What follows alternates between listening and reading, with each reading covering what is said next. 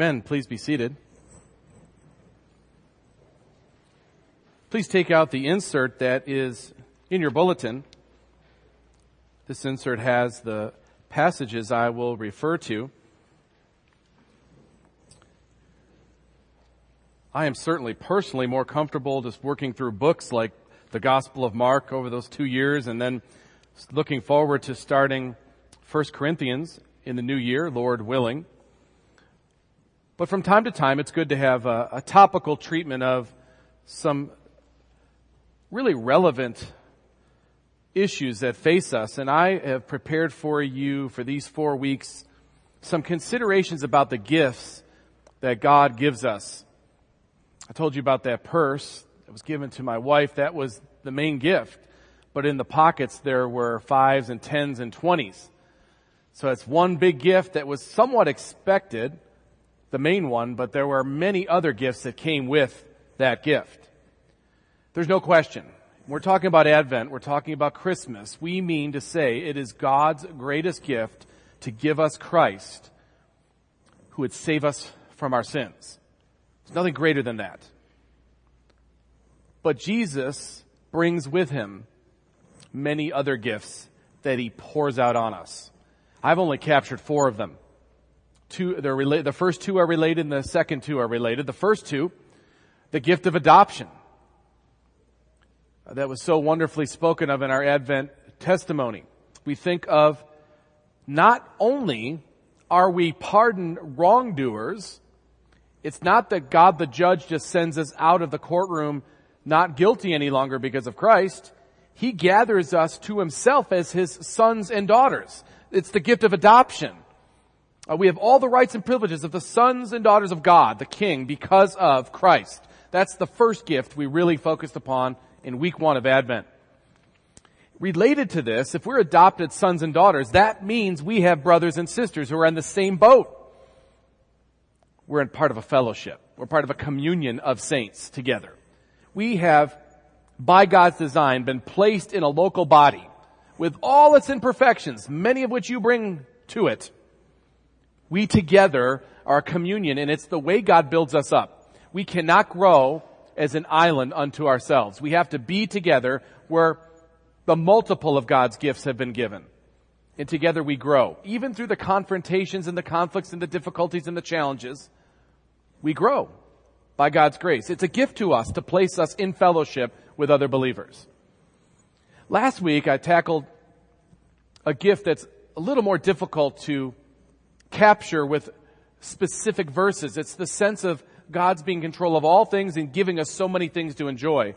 And I called it God's gift of experience. Just all the wonderful things of life that we can do and be part of. And when, through the lens of Christ, you could see them as God's gift, they become promptings for you to give praise to God. They may be common occurrences for any human being. But through the lens of Christ, you are able to give praise to God because you understand that they are gifts from him. It's like the fulfillment of the things God gives us to do comes when we are able to praise him. It's a gift from God to have these experiences. Now, closely related to God's gift of experiences is the gift I want to talk about today. His gift of stuff. You know, we're a day or 2, depending on how nice your parents are, away from the accumulation of a lot of new stuff.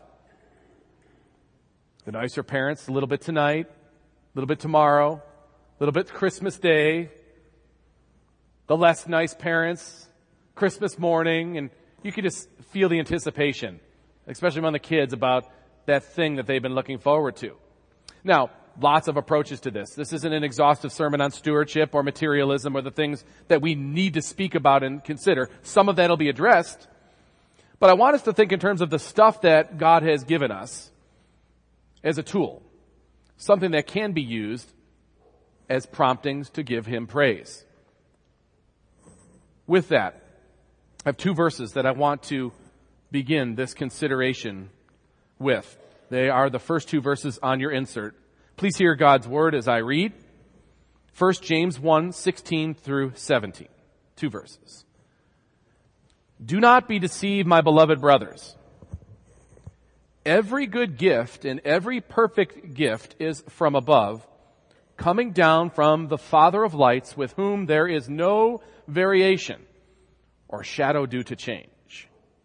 And then the psalmist, 112. Praise the Lord, blessed is the man who fears the Lord, who greatly delights in his commandments. His offspring will be mighty in the land. The generation of the upright will be blessed.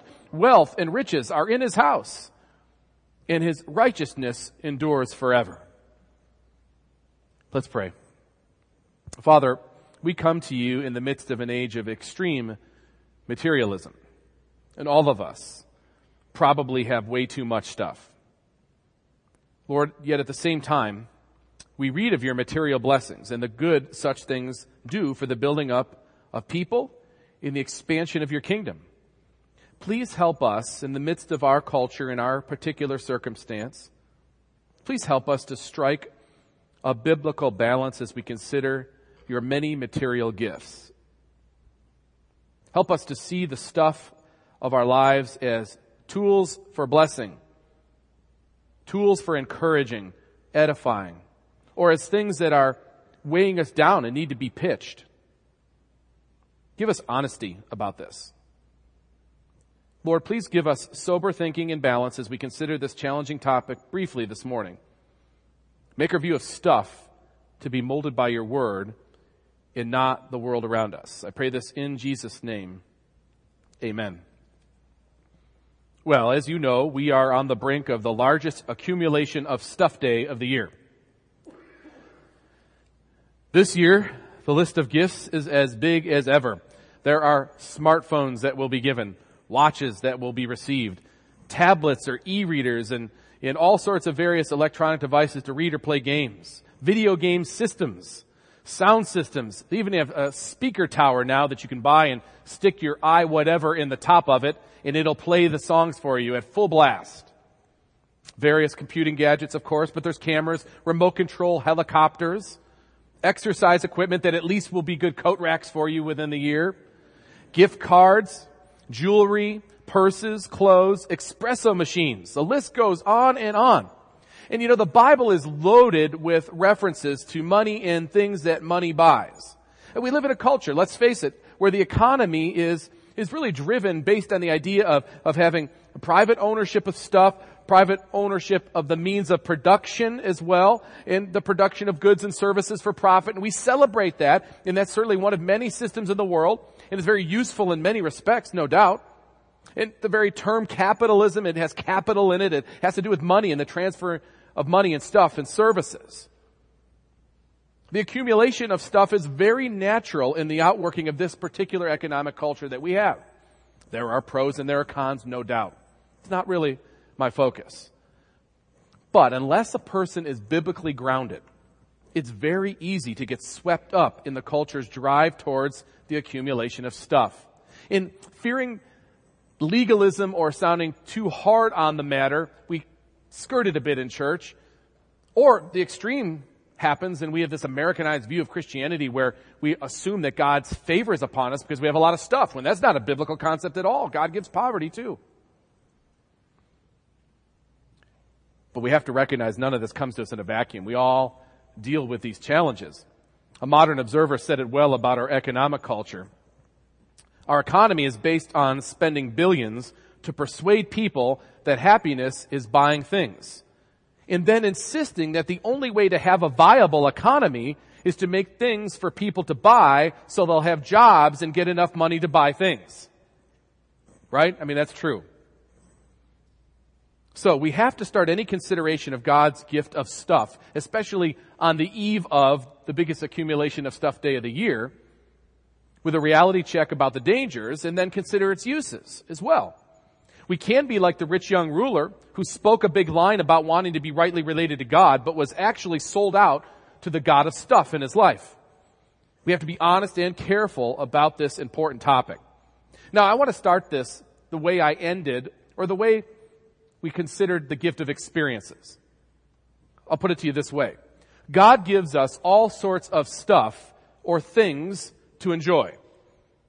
When these things are viewed as gifts from God through Christ, we can have great joy in such possessions or concerning such possessions. These things become promptings to praise God. To put it another way, the way I have it in your insert, in just 2 sentences. We'll think of it in this way and then ask a question. God gives us stuff to use for His glory. Material gifts from God prompt us to praise Him. And so a guiding question, a question I would hope all believers would want to ask, even as uncomfortable as it can be. Let's ask the question, how may I glorify God with my stuff? I have 3 ways in which I want to answer this in the balance of time we have together, and I want to share some scriptural principles with you concerning this. So, again, here's the question, and I think all of you would probably ask this question, how may I glorify God with my stuff? Well, number 1, the question isn't worded right. It's a good question. It's kind of a hip sermon question, but it's really not a good question in what it communicates. How may I glorify God with my stuff? See, there is the problem right there with how we view stuff. And we have to get that reprogrammed before we can go on to rightly relating with the stuff we have. And so the very first point is that it's not actually my stuff. It really isn't. It's God's. I'm a steward of God's stuff. It may seem like a simple difference, but if we train ourselves to think in terms of things as not ours, but God's given to us so that we might steward, you will have a different approach to the stuff, and there's a much lower chance of that stuff owning you instead of you owning it. How may I glorify God with His stuff that He gives to us for a time? Well, look at the next verse that I have there on your insert, Psalm 24, verse 1. The earth is the Lord's and most everything in it. I'm glad you giggle a little bit there, because that's not what it says anywhere in the Bible. The earth is the Lord's and the fullness thereof. And even in this day, in Psalm 24, in David's day, 1,000 years before the time of Jesus, the fullness of everything that we're enjoying today, the earth had in its capabilities to produce these things. It's all God's. It always ever has been. No, David did not have a smartphone, but the ability to have a smartphone built could have happened. All of it in the earth, the fullness of it is God's, every bit of it. The world and those who dwell therein. I don't have the verse there, but Psalm 50 says something similar. For every beast of the forest is mine, the cattle on 1,000 hills. I know all the birds of the hills, and all that moves in the fields is mine. If I were hungry, I would not tell you, for the world and its fullness are mine. God claims all of it. Imagine telling God that something we have is ours. It's not. Now, you may be given the responsibility of caretaking it, so that comes with responsibility, but it's not yours. So how may I glorify God with the stuff He's given us? Has to start by asking the question that way. Not how may I glorify God with my stuff. When you say mine, you go down a road that leads you to believe you own it. This last election cycle, which I think we can all agree, we're happy is over. But I remember one particular thing the president said that he just absolutely got shellacked about. He said, in talking to these business owners, if you got a business, you didn't build that. Somebody else made it happen. Now, I'm not here to discuss the particulars of that. I know why people got upset. He was speaking about how, in his view, government-funded education, infrastructure, research, all that assisted businesses to get where they are. They didn't do it alone. But that went viral, and you know how that was played in the press and how it was viewed. And that's an interesting debate for sure. But what it struck at is the heart of the American mindset is that, hey, I've got my business, I built it, don't you tell me you did anything about it. It's self-reliance,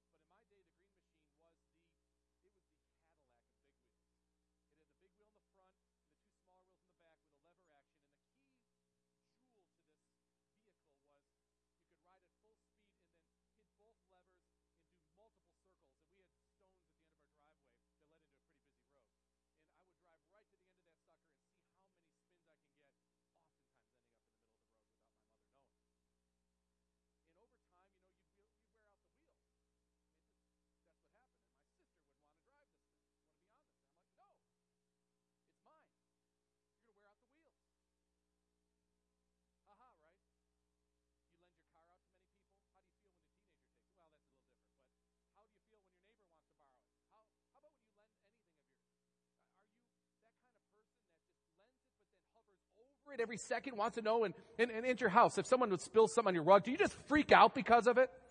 Or someone gets on your couch funny and I want to go watch the couch. Are you one of those people? Relax. It's not yours. It's God's. We have to really reprogram our thinking about stuff to begin with before we can even talk about how to enjoy stuff. You won't enjoy stuff if you think it's yours. Now, I don't mean to say you're renting it either and you should just trash it. I'm saying that it's been given to you by the God of the universe, so use it for what it's purposed. 1 Chronicles 29, this is David, who is as rich as you can be rich. In 1 Chronicles 29, he says, yours, O Lord, is the greatness and the power and the glory and the victory and the majesty, for all that is in the heavens and in the earth is yours. Yours is the kingdom, O Lord, and you are exalted as head above all. Both riches and honor come from you, and you rule over all. And I have another verse there. Colossians 1, talking of the supremacy of Jesus. Colossians 1:16. For by him all things were created, in heaven and on earth, visible and invisible, whether thrones or dominions or rulers or authorities, all things were created through him and for him. The stuff we have in our possession that we've accumulated, it's not ours. So your view of stuff and how to handle it will change when you come to grips with the truth about it. It's God's, not ours. We're stewards of God's stuff. And everybody wants to be happy and content, and they wonder why when they have all the stuff, they're not happy and they're not content. Because they don't understand who owns it and who brings all the things of earth to come to be. And when you start to grasp that, that's when you can say like Paul says in Philippians. I'm not speaking of being in need, he says, for I've learned in whatever situation I am to be content. I know how to be brought low. I know how to abound. In any and every circumstance, I have learned the secret of facing plenty and hunger, abundance and need. How was Paul able to be content? Knowing that God owned it all certainly was a big part. If you believe that you own a particular possession, then the circumstances surrounding that possession will affect your attitude. If it's a favorable situation, you'll be happy. If it's a difficult circumstance, you'll be discontent. Knowing that God owns it all and that you are appointed as a steward is the necessary starting point to rightly relating to the stuff God gives you. It's not my stuff. It's God's stuff appointed to me to steward. So, if you should get an Xbox, let's say, Christmas morning, what are the ways in which you can steward that? Well, we'll get to that in a moment. But ask the question. It's a worthy question of everything. If it's all from God, or this piece of clothing, or this toy, or this tool, or whatever it may be, if everything on the earth is God's, it's not over-spiritualizing to ask the question, how might I best steward this? Well, how do we steward things? How do we relate? How do we glorify God with the stuff he has bestowed upon us to be stewards of? Well, here's the second point. Use it. Enjoy it. Wear out the wheels on the big wheel. That's what it's made for. A big wheel sitting there, perfect condition in the garage, is worthless. Wear out the wheels. Tear it up. Use it for what it's designed for. Enjoy it and share it. Use it, enjoy it, share it. And do so with the mindset of building others up, bringing joy to others, enjoying to look upon something. Back to the experiences as God's gift. Think of these things and this stuff in those terms. How might I be prompted to glorify God by this stuff? Look at a few passages with me. I have there Hebrews 13 verse 16 there on your insert. It says, do not neglect to do good and to share what you have, for such sacrifices are pleasing to God. So first off, we should share what we have. Think in terms of it. If it's God's, he's bestowed it upon you to manage. How can I share what God has given? Think in terms of sharing it first. That's difficult. That's not our normal way of thinking about it. Think of things that are very valuable to you, and it's not the first thought to share them. But they should be used to bless others. You're not an island. You're not the only person on earth. God gives you things to build you up so you might be a blessing to others. Maybe the very thing can be shared. And be generous with your things. The passage even says to share to the point of sacrifice. I've said this many times, and I think it's true in my own life. I've given a bunch, probably, if you looked at the percentages, a lot maybe, compared to the average American, but sacrificed not a whole lot that I've cut out so that I can give to this or that. But Hebrews is saying, share your stuff. And the sacrifices themselves are pleasing to God. But notice what Paul writes. This is particularly impactful to me. He's writing to a pastor, Timothy. And as a pastor, it's difficult to preach on topics that you know will irk people or bother people. We really do want to be liked. And when you speak about something that so pierces a particular culture, it makes you nervous a bit. And so Paul's writing to Timothy about a topic that's always made pastors nervous. It's the very one I'm talking about to some degree. And look what he says to Timothy. He doesn't say, there's going to be some rich people in your church you're really going to need to pay this or that ministry for. So go easy on them. It's not what he says to Timothy, young Timothy, 1 Timothy 1, 16 through 17 through 18. As for the rich in this present age, charge them not to be haughty, nor to set their hopes on the uncertainty of riches. Keep that phrase in mind, the uncertainty of riches. But on God, who richly provides us with everything to enjoy. Do you see how much is in this verse? They are to do good, to be rich in good works, to be generous and ready to share. First off, we are not to trust in stuff. It's utterly uncertain. God has never intended the stuff of earth to be what you put your stock in. In fact, the reason why he takes it away oftentimes or gives it to and fro based on his will is just to kind of remind you, don't hang on to that stuff, because if you're hanging on to it, you'll fall when it falls. And the harder you hold on to it when it rises, the longer the fall when it comes out from under you. Every year you'll hear stories of people who have gone from not having much to having a lot, whether it be a lottery ticket winner or athletes are probably the most stunning ones. And I legitimately feel bad for these individuals when their story comes out. And not too long ago, I saw a special with Mike Tyson, the boxer who had rose to fame in the 90s. He made $350 to $400 million. And now he has none of it left, and he's trying to pay back because of a bankruptcy settlement. 0 out of $400 million. How do you spend $400 million and have nothing left? Well, he bought several 420 horsepower Bentley Continentals that had lamb's wool rugs, a phone, and a removable glass roof before cars had phones even in the early 90s. It's one of the only 73 of these, and he has several. He spent $2 million on a bathtub. That's how you lose $400 million. I was reading about John Daly, the golfer. He gambled away between 50 and 60 million. He admits to having lost in one slot machine session at a casino $1.65 million. Now, it's awesome to be able to look at these guys and laugh at them. But in your little world, when you do your budget every month, that there's little items you don't really want to talk about, whatever they may be. And we are prone to squander things, to be bad stewards of things, have a wrong relationship with them, and they start to own us.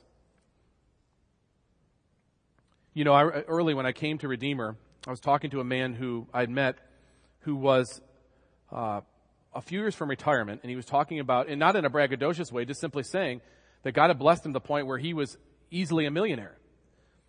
And most of that was based on the fact that his company, he had most of his money with his company, and that's true. But within 18 months, it was down 50% from where it was. And this is a man close to retirement. This is not a case of, well, it's going to come and go, it's going to go up and down.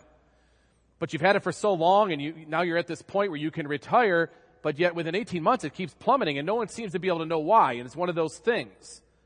Well, to this point, it's down 90% from the time it was all the way up to the level it was that made him a millionaire. So it's not just the rich and famous, and this is a very wise person that I know of. You just can't trust in it. It's uncertain. Know that. It's the nature of it. He provides us with everything to enjoy.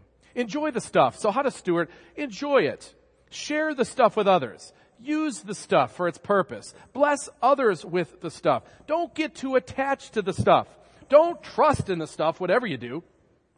It says in verse 18, they who have lots of stuff are to do good, to be rich in good works, to be generous and ready to share. Share that stuff that you have. That's certainly God's intention for the things he blesses you with. Note how the early church related to one another regarding stuff. In Acts 2, 44 and 45 that I have there on your outline. And all who believed were together and had all things in common. And they were selling their possessions and belongings and distributing the proceeds to all as any had need. That's not a New Testament concept alone. That's always brought up about the early church and the wonder of how they communed together and they shared their stuff. But I was reading in the Old Testament a couple different instances. One that I put the verse there for you. When Israel was displaced by the exile, after 70 years they were allowed to go back, they lost most of their property rights. And so they're back with very little. God blessed some of them with things to throw a big feast when they were going back to rebuild. In the particular wording in Nehemiah 8:10 shows us this is a concept that's pervasive. Then he said to them, "Go your way, eat the fat and drink the sweet wine," so they've been given these things to enjoy, "and send portions to anyone who has nothing ready. For this day is holy to our Lord." Now, the fat and the sweet wine, those were celebratory. It's not that there are people that this was a matter of giving them food that they needed to sustain themselves. It was part of a celebration. And if you've been given this stuff, share it with others. That's what the word is saying. Celebrate, enjoy the occasion. Don't leave anyone out. As long as that thing or that stuff isn't taking away from clear callings of God and mission and outreach and ministry, we can enjoy these things without guilt, and we share them with others. And we recognize their gift from God, and they prompt us to praise Him. You know, I was thinking about these people that have had so much and they lost it, and just how that is just broadcast for everybody and how embarrassing it must be for them. But I also thought, I have not heard too many stories, too many biographies of a person who, had lots and lots of stuff and then donated it or gave it for the cause of the kingdom, maybe to their church or to mission enterprises or feeding the poor, or you name any kind of thing that would be the hand of God working itself out in ministry. I've not heard of too many people who've gone bankrupt doing that. The reason why he lost his $400 million is he gave too much to his church. You just don't hear that. Now, I'm not saying it doesn't happen. I'm just saying, generally speaking, it doesn't happen much. Or I think that God He takes stewards with those kinds of resources and He keeps multiplying them for them in most cases so they can give in that way and be generous in that way. Now, most of us won't be given that amount to steward. But all of us in the little things ought to be faithful because God is not limited in how He multiplies them. There's one last thing I'd like us to think about and maybe challenge us all with, myself included, as I consider this upcoming accumulation of stuff day. Don't hoard stuff. The Hoarder TV show is really entertaining. Why are those shows so entertaining, though? It's the same reason why group therapy is popular. Because we'll find somebody in that group that's worse than us. So you watch a hoarder show. Wow, I'm glad I can walk to my bedroom without having to move boxes. I'm good. Okay, seriously, just do this check. You know what you're going to get, most of you, tomorrow. We keep some of the kids guessing. But for the most part, they know what they're going to get. Well, there will be something else gets pushed to the back shelf or down to the basement because something new is coming in. If you keep walking through the basement seeing last year's, the year before's gifts, get rid of it. Do something with it worthwhile. Give it to someone who will use it, sell it so the money can be used for something better. Whatever the case, why would you just keep it there as a testimony to having too much stuff? They're like little idols that sit there. That scene when Luther comes into Frederick the Elector's hoard of relics and just is aghast at how much stuff he's collected. If you walk into our basement sometime or some rooms with more knickknacks than there is space to put them on, we might stop and think, maybe we've got too much stuff. I can't say what it is. Is it being used still? Does it still bring it? Those questions you have to answer. That's part of your Christian liberty. I'm not filling in those blanks for you. But I am telling you that most of us have a lot of stuff that we won't get rid of. Well, I can't get enough money for it, so you let it sit there in the basement then. Give it to somebody. Don't hoard. Matthew 6:19 through 21, do not lay up for yourselves treasures on earth where moth and rust destroy and where thieves break in and steal, but lay up for yourselves treasures in heaven where neither moth nor rust destroys and where thieves do not break in and steal. For where your treasure is, there your heart will be also. I promise you that if you get an Xbox and you have a a Wii, you're not going to do both of them nonstop. I hope there's other things in your life going on. So give the Wii to someone who's got no Wii. Right? What's the point of you keeping it on the shelf? If you got a GameCube, no one plays GameCube anymore. Well, someone will if you give it to them that don't have any of it. Adults, it's funny, but there's lots of stuff in our lives like that too, that we don't need, that someone else can use, or you can somehow liquidate and use for other purposes. And it takes effort to do it, but it's well worth it. Claire Winger Harris, not a Christian, writing in 1928, said this: "Already in the last few decades, you have realized the utter futility of encumbering yourselves with superfluous possessions that have no useful virtue, but which, for various sentimental reasons, you continue to hoard, thus lessening your life's efficiency by using for it time and attention that should have been applied to the practical work of one's life's accomplishments." Now, I know there's tons of ways we waste time and efforts. There's no way to eradicate that forever. Not till we see Christ again. But there are so many ways in which we rob affection from God and His world and His purposes because we have stuff that we hang on to, and it sucks a bit of our life away. Gotta be honest about that and get rid of it. If you have things collecting in your house that you've not used for months, get rid of it. Give it to someone who can use it. If you have closets full of clothes that you haven't worn in months, get rid of them. Be honest about hoarding or accumulating or storing up. It's not the material that's the problem. It's the relationship we have with it and how we put it in these altars almost by keeping them for so long. Why are you keeping that? Could that item be a better use in someone else's hands? Sold for money to give away? Or pitched altogether? Having stuff isn't in itself the issue. It's the hoarding of it, the accumulating, the beginning to trust in it or to put value in it that's beyond what God says is valuable. Jesus told a parable in His day that had to really shock people, especially those in this agrarian society that were working to try to build their businesses. This is the parable. The land of a rich man produced plentifully. And he thought to himself, "What shall I do? For I have nowhere to store my crops." The language already, my crops. What should I do? I have all this production. What do I do to store it all? See, the angle that he's coming from is wrong to begin with. And he said, "I will do this. I will tear down my barns and build larger ones, and there I will store all my grain and my goods." Again, the issue isn't how much God was giving him. It was his view of it. It was his stuff for his purposes so he could relax, so he could have the life that he thought he wanted. It was for him. So I need to wipe out the old stuff, build bigger stuff, store more stuff so that I can do what? "I will say to my soul, 'Soul, you have ample goods laid up for many years. Relax, eat, drink, and be merry.' But God said to him, 'Fool, this night your soul is required of you, and the things you have prepared, whose will they be?' So is the one who lays up treasure for himself and is not rich toward God." Stuff is a great blessing, but it's also a great responsibility. Stuff is a tool, not objects worthy of devotion. I say use it or be sure you lose it. It's not worth it. Sell it, donate it, trash it if you have to. God gives us stuff to use for His glory. Material gifts from God prompt us to praise Him. So when you get that Nook Touch Glow Light tablet or that Leapfrog Explorer tablet,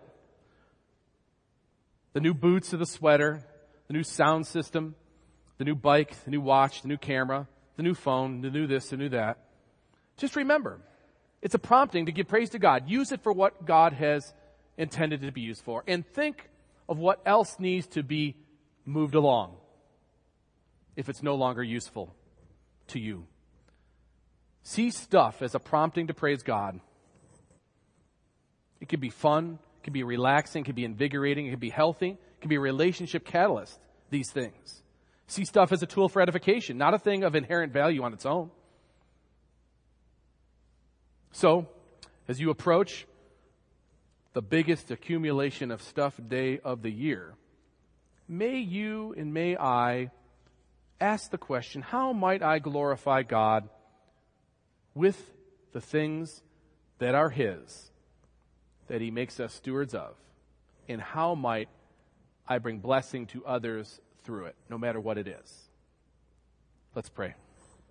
Father, as we consider all the things that you have blessed us with, please guide us by your Spirit to think the right way about all of it.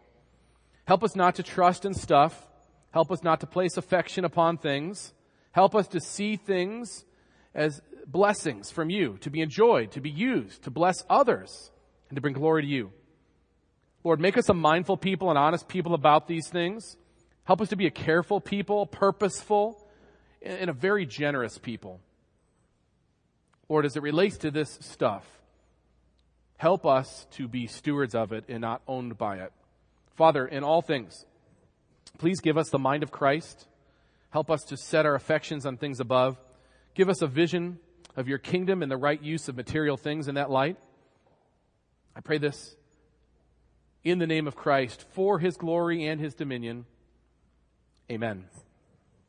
Let's turn in our hymnals to 204.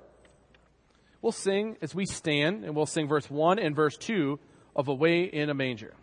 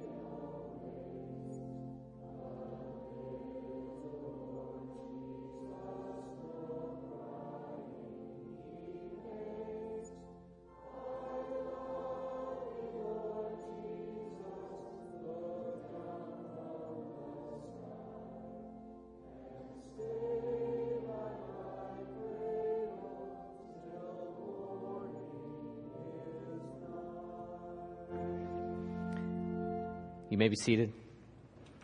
It's my privilege and pleasure to invite you to the table of the Lord Jesus Christ. And it's my pleasure every week to invite you to a table that God's given us as a gift. And it's a gift that should prompt us to praise Him. As we consider coming to this table, we should come as worthy receivers, the Bible tells us. And how to receive the Lord's Supper in a worthy manner requires us to do some examination. In 1 Corinthians, Paul tells us to examine ourselves and see, are we discerning the Lord's body? I think what that means, for one part, is to see where our trust is, where our confidence is, where do we put our hope. If we're trusting in what this table represents, in the broken body of Jesus Christ, the shed blood of Jesus Christ, to pay for our sins, if that's what we consider is our only hope for standing before a holy God, then this table nourishes you, builds you up, strengthens you.